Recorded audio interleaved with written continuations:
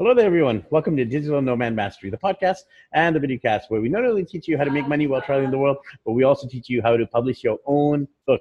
And I'm actually out there as a regular listeners will know. I have a kids book series all about the 7 continents. I also have a book about fatherhood, and I'm always looking to publish more books and also to inspire others to publish their books as well.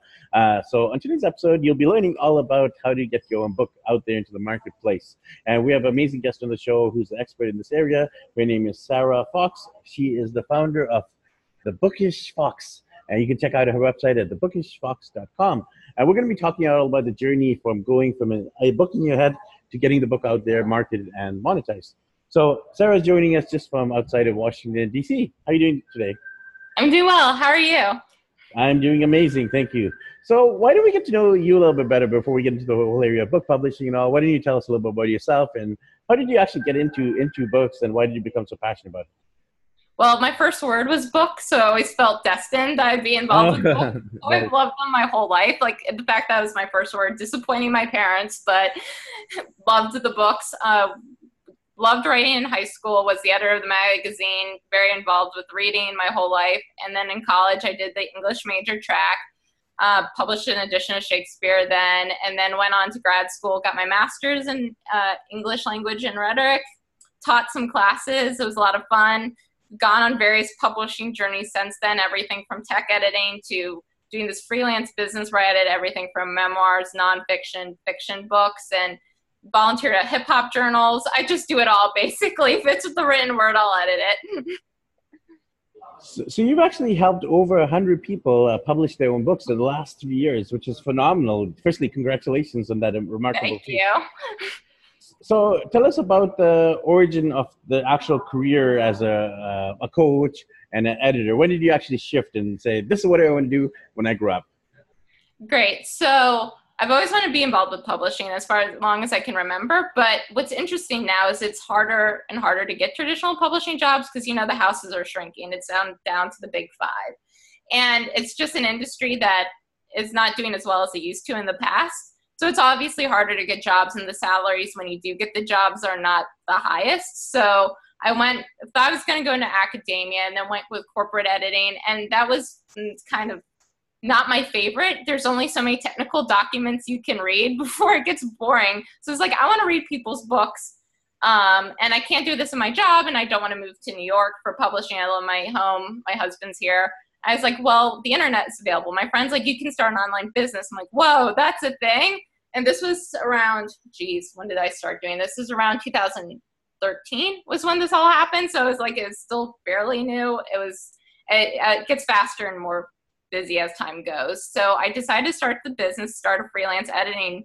And I just started getting one client, then another came, and then the referrals grew until you're working with over 100 people. And then here you are. And I took it full-time 2 years ago. So I quit my job. I'm now doing it full-time. I went to New Orleans and instead had these signs that said, follow your dreams. People were telling me about quitting their corporate jobs and they're doing their side thing and they loved it. And I'm like, okay, the signs are there. I've been working for it long enough that I had an established client base and I just quit. And I've been doing it ever since and haven't looked back.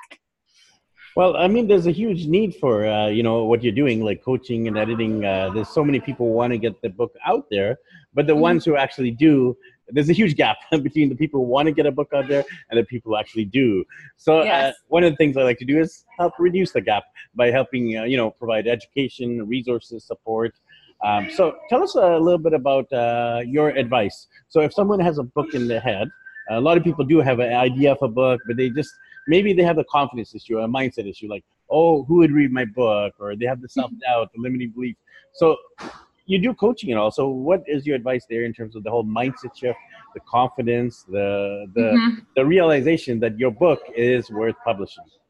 Yes. First of all, I feel like every story is worth telling because let's say you could write on one subject. You can go into a certain subject in the bookstore, let's say a certain medical condition, or let's just say love and romance. There's a whole section, at least back in the day in Borders, when they had more of the traditional bookstores, is on love and romance. There's so many different books, and not all of them are going to resonate with everyone. So your story's worth telling, whether it's fiction or nonfiction. There's nothing new under the sun, but people still keep reading it because it resonates with different people.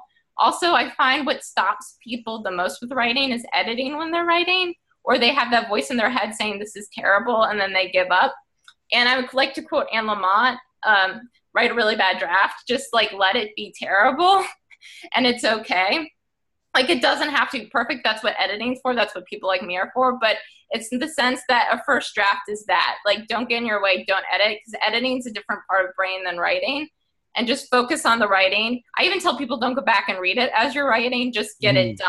And also deadlines and schedules really help with that. Like, if you have a deadline and if you hire someone like an editor, or even you just tell a friend or announce it on social media, the accountability of, I'm going to get it done. And I know NaNoWriMo, which is National Novel Writing Month, has a recommendation with their resources that if you send a check to an organization, like you put a check and give it to a friend to an organization you don't support, like whether it's a political organization you don't support or a charity that's maybe not aligned with your beliefs, and say, send this check if I don't get it done, you'll be supporting something you dislike. And so you'll want to get it done. And that's an amazing motivator. That is such a creative idea there, because who wants to support financially those people they don't support in terms of like you said, politically or other socially, etc. Great tip there. So a lot of people have writer's block and they get stuck and they just like sit in front of the laptop. They get distracted by social media and they get distracted by Netflix and the comfortable bed. So tell us, I mean, obviously you've already told us some tips there, but specifically in terms of like writer's block or procrastination, any advice there? So with writer's block, I recommend outlining. My biggest thing is outlining. That's why I offer a service around it. Even just doing it on your own. If you have an outline, it's harder to get stuck because you have a roadmap of where you're going. I mean, you can obviously go a little off track of it. It's not like you're married to this outline. It's not set in stone. But if you slow down, look at it, write it out beforehand, and you plan it, if you have the end in mind, at least an ending, you'll know where you're going. You're less likely to get stuck. Also, there's different apps you can get on your computer that block various social media sites. I recommend that highly, or going to a place without Wi-Fi, or you turn off the Wi-Fi on your computer and then you write that way is a huge help. And don't write in bed. That's my general advice for people is A, it messes up your sleep pattern. Scientists have shown whatever, that doesn't good for you, but then you're going to fall asleep if you write in bed. I tried that in college with essays and never really worked. So I recommend going to a coffee shop if you're stuck. A different environment can sometimes jog it, just changing your scenery. Also, there's something about the accountability of working with another person, like you and a friend meet and say, we're meeting for dinner, we're going to write through dinner. You won't, co-writing is a big thing. So if you're co-writing with someone, you're being held accountable and you're being forced to work in that space because your friend's there holding you accountable. But yeah, just working at a desk that you do every day with a set schedule. Stephen King talks about this a lot. As you sit down, you write every day at 9 a.m., you train your muse that's when you write, and then you get into the habit of it and you just push through. And also some of it you just push through. It might be terrible, or writing a different scene. So let's say you're stuck on chapter 3, go to chapter 8 if that's what's inspiring you, and then just fill in the rest later. Sometimes can jog it. Awesome. Yeah, great advice there. So when it comes to actually you finish the content, you obviously have to do all the other stuff that's necessary for a book, like the cover, the graphics, the layout, the back cover, the author bio, etc. So what would you advise there once they've actually finished the written part of the book? What are the next steps? I'd say hire an editor. So even if you're an English major, I'm a writer, I still hire editors to look over my stuff. So go hire an editor to do it. We do that. But also start early. Even hire them before you get to that point. Same with cover designer, same with formatter. Hire in advance because A, people get booked out. That's a thing. And B, having those deadlines force you to do it. A lot of editors will be like, if you don't make it by this deadline, you go back to the queue. And some of the more hardcore ones are you lose your money, you lose your spot. And that's really motivating to get the book done because you don't want to lose that. So book those in advance, but yeah, you go through an editor. Usually you start with, it depends on what you want, a manuscript review, which is just a brief feedback, depending on how rough the draft is, or you get developmental edit, which is a content edit, where they'll go through and tell you what's if there's plot holes or if it's not clear to your audience. If it's a nonfiction book, is your messaging clear? That kind of thing. Then it goes through a copy edit, which is more of a detailed grammar. So you go over the grammar, the diction, is this the right word you want for this? Is it the organization clear? And then the final proofread, which is after it's gone to the formatter, you send it back to the editor and they say, is there a typo? Was there something weird going on with the way it was set?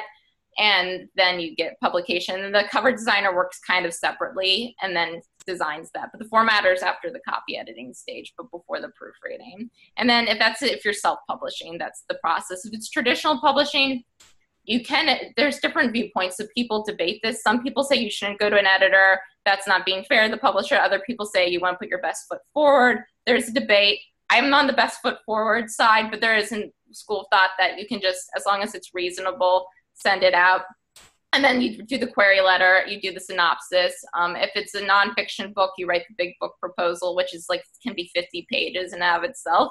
And you might want to write the proposal before actually doing the book. Again, there's different thoughts on that as well. And that's what you would do if you're more traditionally publishing the book.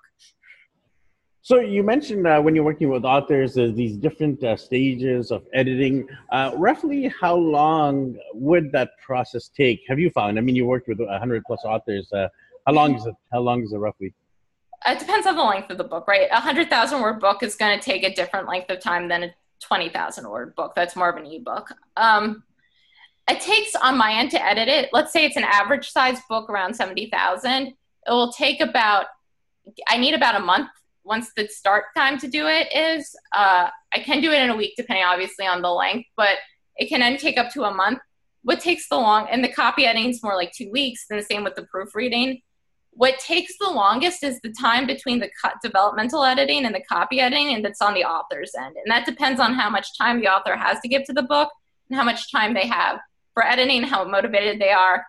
Everyone thinks developmental editing, they'll get it back, which is the content editing. You'll be done in a weekend. Sometimes you're rewriting the whole book, which is not everyone's favorite thing. Sometimes you're rearranging whole sections, cutting sections, writing new ones. And that can take anywhere from, depending on how much time you dedicate and how many edits, it can take a month to even a year. I've seen people do it. That's the far end of it, and I don't recommend a year. That's people who have kids, a full-time job, have more edits. But it takes a long time because you're sometimes giving your book a whole facelift, and the number one mistake I see authors make, or misunderstanding, is they think, oh, I can get my edits done in a weekend when it's at the content editing stage, when it takes really a long time, because a good developmental editor will probably give you a lot to work on, especially if it's your first draft and not your 50th. And could you give a kind of a price range? Like, is it usually hourly? Is it for the whole project? If it's an average book, like you mentioned, the average book length, what are we looking at in terms of cost-wise? Oh man, there's also, every editor charges differently. Every project's different. It's really hard to give a set range, right? I'll give you ranges for at least me and my team, and it's per word. So we do per word. Some people do hourly. Some people do a set price. Again, it's so variable. But for my team and I, proofreading's 2 cents per word. With a copy edit, it can be anywhere from 3 to 5 cents per word. And then with a developmental edit, it can be, again, from depending on the person, the length and all this, it can be about 6 cents per word is what we do for that. Again, it varies depending on the book and what we think of how much work is required. So you've already brought up the whole debate of traditional versus self-publishing. If an author is making that decision and they're weighing the pros and the cons, tell us about that. How can they make the decision? Okay, so there's a way I've walked through. It depends on what you want. So I say go traditional publish if you want to be the distribution, which means, do you want to be on Amazon bookstores? Do you want to, like, their actual physical bookstores? Do you want to be in Barnes & Noble? Local bookstores traditionally, I know there's exceptions, do not take self-published books. So if you want to be in an actual physical store, traditional publishing is great. They have more, obviously, power to get you there. If you want to be in the New York Times, if you want to be in a lot of papers, local papers, as a general rule, you need to be traditionally published. Even bloggers, a lot of them, the book bloggers, which is a whole community, a lot of them don't do self-published books. So if you want the kind of media that, like, in the sense of book reviews world, that's kind of where you need to go. However, if you want to make more royalties off your book, you go self-publishing, because with self-publishing, you get more money per the dollar for your book, while with traditional publishing, you'll get less, but there's less upfront cost with traditional publishing. Self-publishing, you have to pay for the cover, you pay for formatting, you pay for all the things. Also with self-publishing, you get it more control. You can choose your cover. With traditional publishing, you don't necessarily get to choose your cover. You have a timeline. With traditional publishing that's longer. It's like about 2 years once the publisher takes it. With self-publishing, you can get it out tomorrow if you wanted to. I don't recommend that short of a time period, but it's possible. Then with self-publishing also, you don't have the gatekeepers. You don't have to worry about, will I get rejected? Will I get accepted? All that. And also you still can get great media opportunities with self-publishing. I've had my people approached by NBC Universal have been self-published. They've done talk shows, radio shows. Netflix have approached them. It's possible to still get the publicity. And with both cases, you need to do a lot of your own marketing, because all traditional publishing will do more marketing for you. It's less than it used to be because of budget cuts. So with both, it's always helpful to have a good platform and to be able to market yourself. So that's not something you can get really out of in either case. So it really depends on how much control do you want over the book, and how much patience you have for when you want it out. And then how much does it matter if you get reviewed by a book blogger, and how much does it matter if you're in the Barnes & Noble. It really depends on what your goals are for the book. Yeah, no, it definitely makes sense there. Just based on experience and all the people I've interviewed, self-publishing is definitely the easier route, and the route that most people are choosing nowadays. I love your wisdom on how to get into the traditional publisher through an agent, and what have been your experience with the authors you worked in, specifically for getting into traditional? Because I find a lot of my self-published kind of guests, they wish they could have got traditional, but they just don't know how. They feel overwhelmed.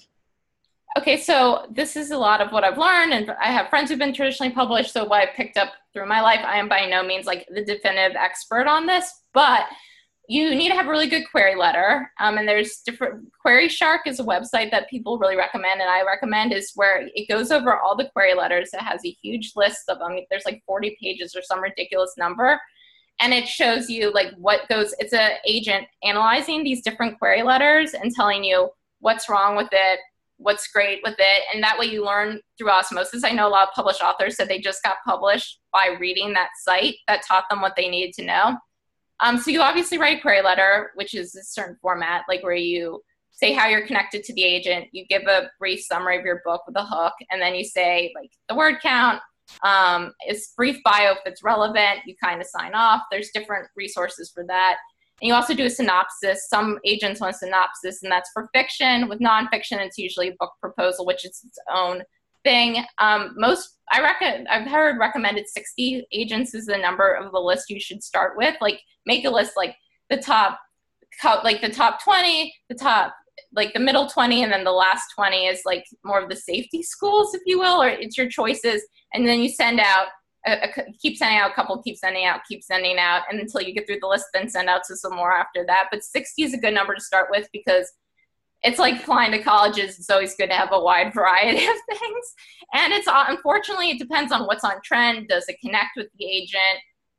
Do they have too many of that book? A lot of it is sometimes just luck. If you can go to conferences and networking, that's always good. The more connections you have to the agent, the better your odds are.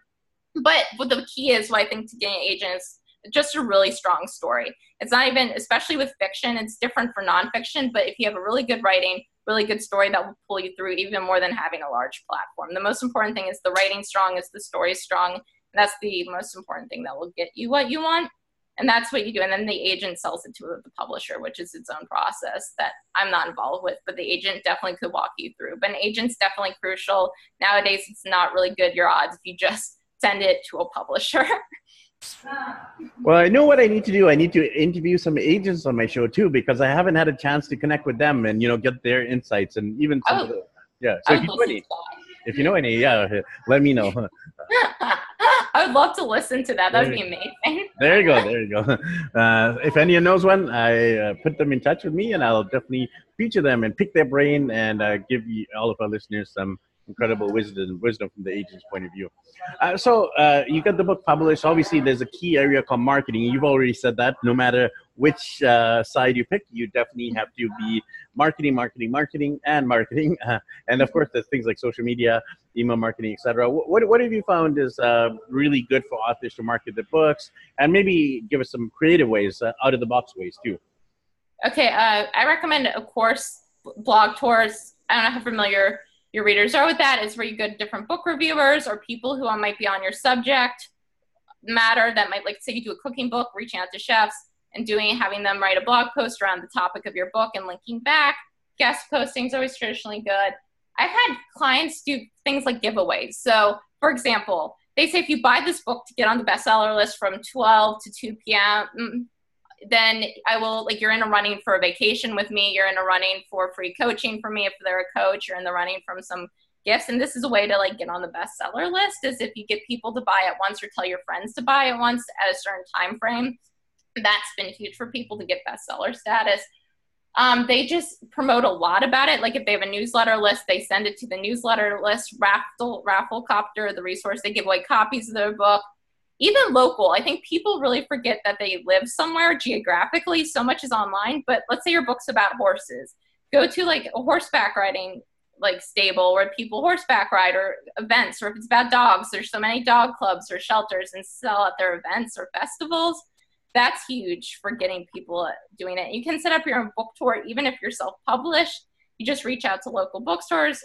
Might be harder, but if you know someone who knows someone, that's a great resource. Doing podcast interviews, just like blitzing it as much as you can the week before, the month after, even teasing it as soon as possible with your own community is just really huge. Seeing influencers, they'll promote it. Just like if your book's about fashion, reach out fashion designers or fashion bloggers and say, hey, there's this book your readers might be interested in. Just get creative. It doesn't have to be book bloggers. It can be people that are writing.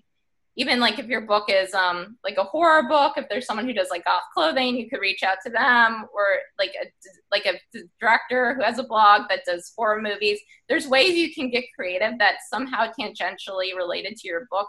Just do it and tell friends and family and word of mouth. And don't forget your local network connections are key too for selling it. Those are all solid marketing tips there. I'm curious to know about the whole blogging angle. So when you're reaching out to bloggers, a lot of bloggers either want money or they want something in return, right? So how do you make it a win for the actual blogger when you want them to write about your book? Okay, sure. There's an actual one. So a lot of book tours, they have a list of all the participants, and then you promote them on your mailing list is a good way. Also, developing a relationship first. That's 100% what's going to do. If you consistently, what I tell people is even a year beforehand, as soon as possible, comment on their videos, comment on their blog posts, write them occasional emails that are just like, hey, love what you're doing. Tweet, promote their stuff on social media beforehand, and it buys goodwill. So if you're already like promoting stuff on Twitter with them, doing Facebook Lives about them, somehow and sending people their way and sending traffic their way, it develops goodwill and makes it more likely that they'll help promote your book. Definitely great tips there. So I'd love to cover the whole area of monetizing. A lot of people think they're going to make money directly through the books, but a lot of people struggle with that in terms of making a career out of it. So what are your thoughts regarding book monetization? Sure. It's either way. It can actually work with fiction or nonfiction. If you run a business, by someone reading a book, it increases the know, like, and trust factor, which we all know is why people buy from people. So if you spend the whole time reading someone's book, you really get to know them, especially if it's in the subject matter in which they're teaching. So if you're like a health coach and your book is around a health topic, it makes you so much more an expert.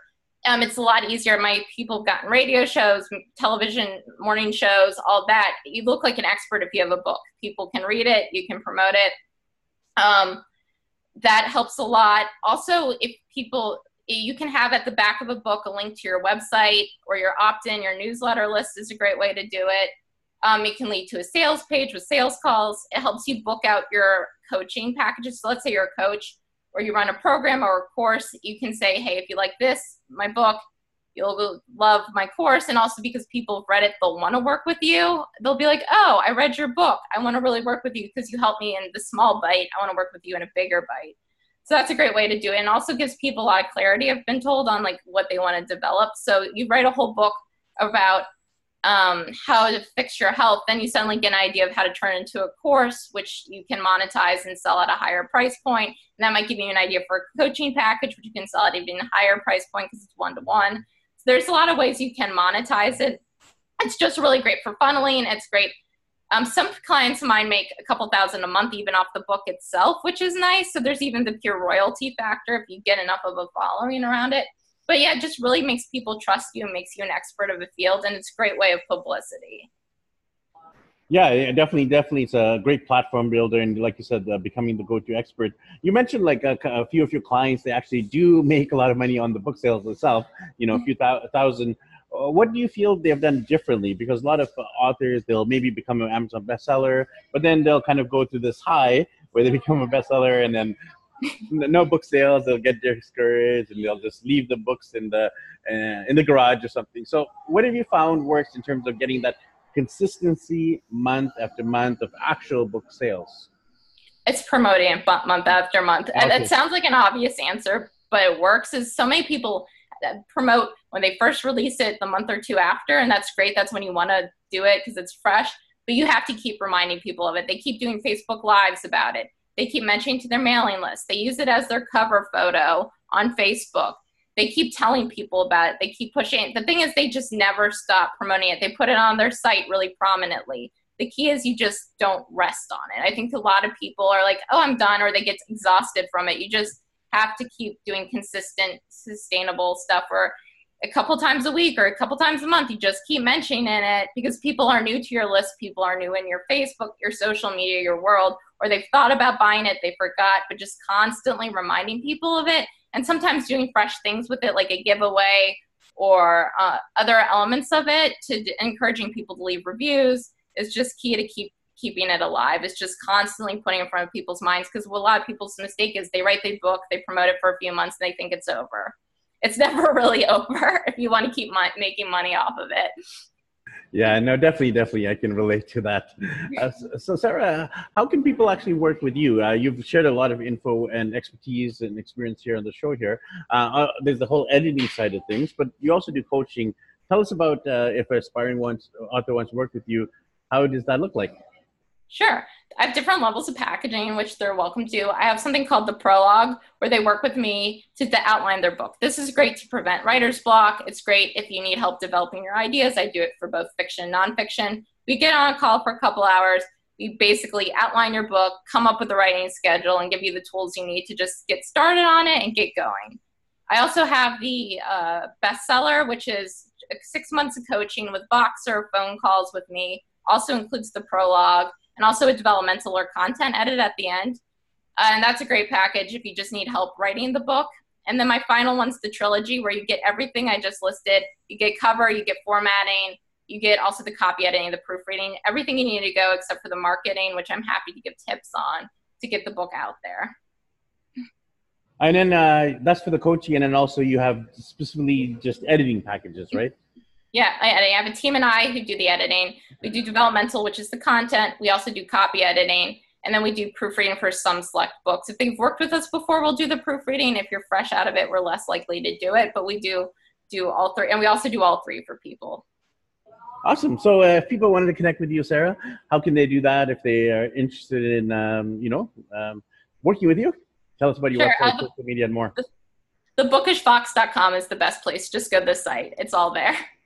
All right. Nice and easy. Thebookishfox.com. I'll have the link below. And thank you, Sarah, for coming on that show and sharing all the insights. Thank you for having me. It's been a blast.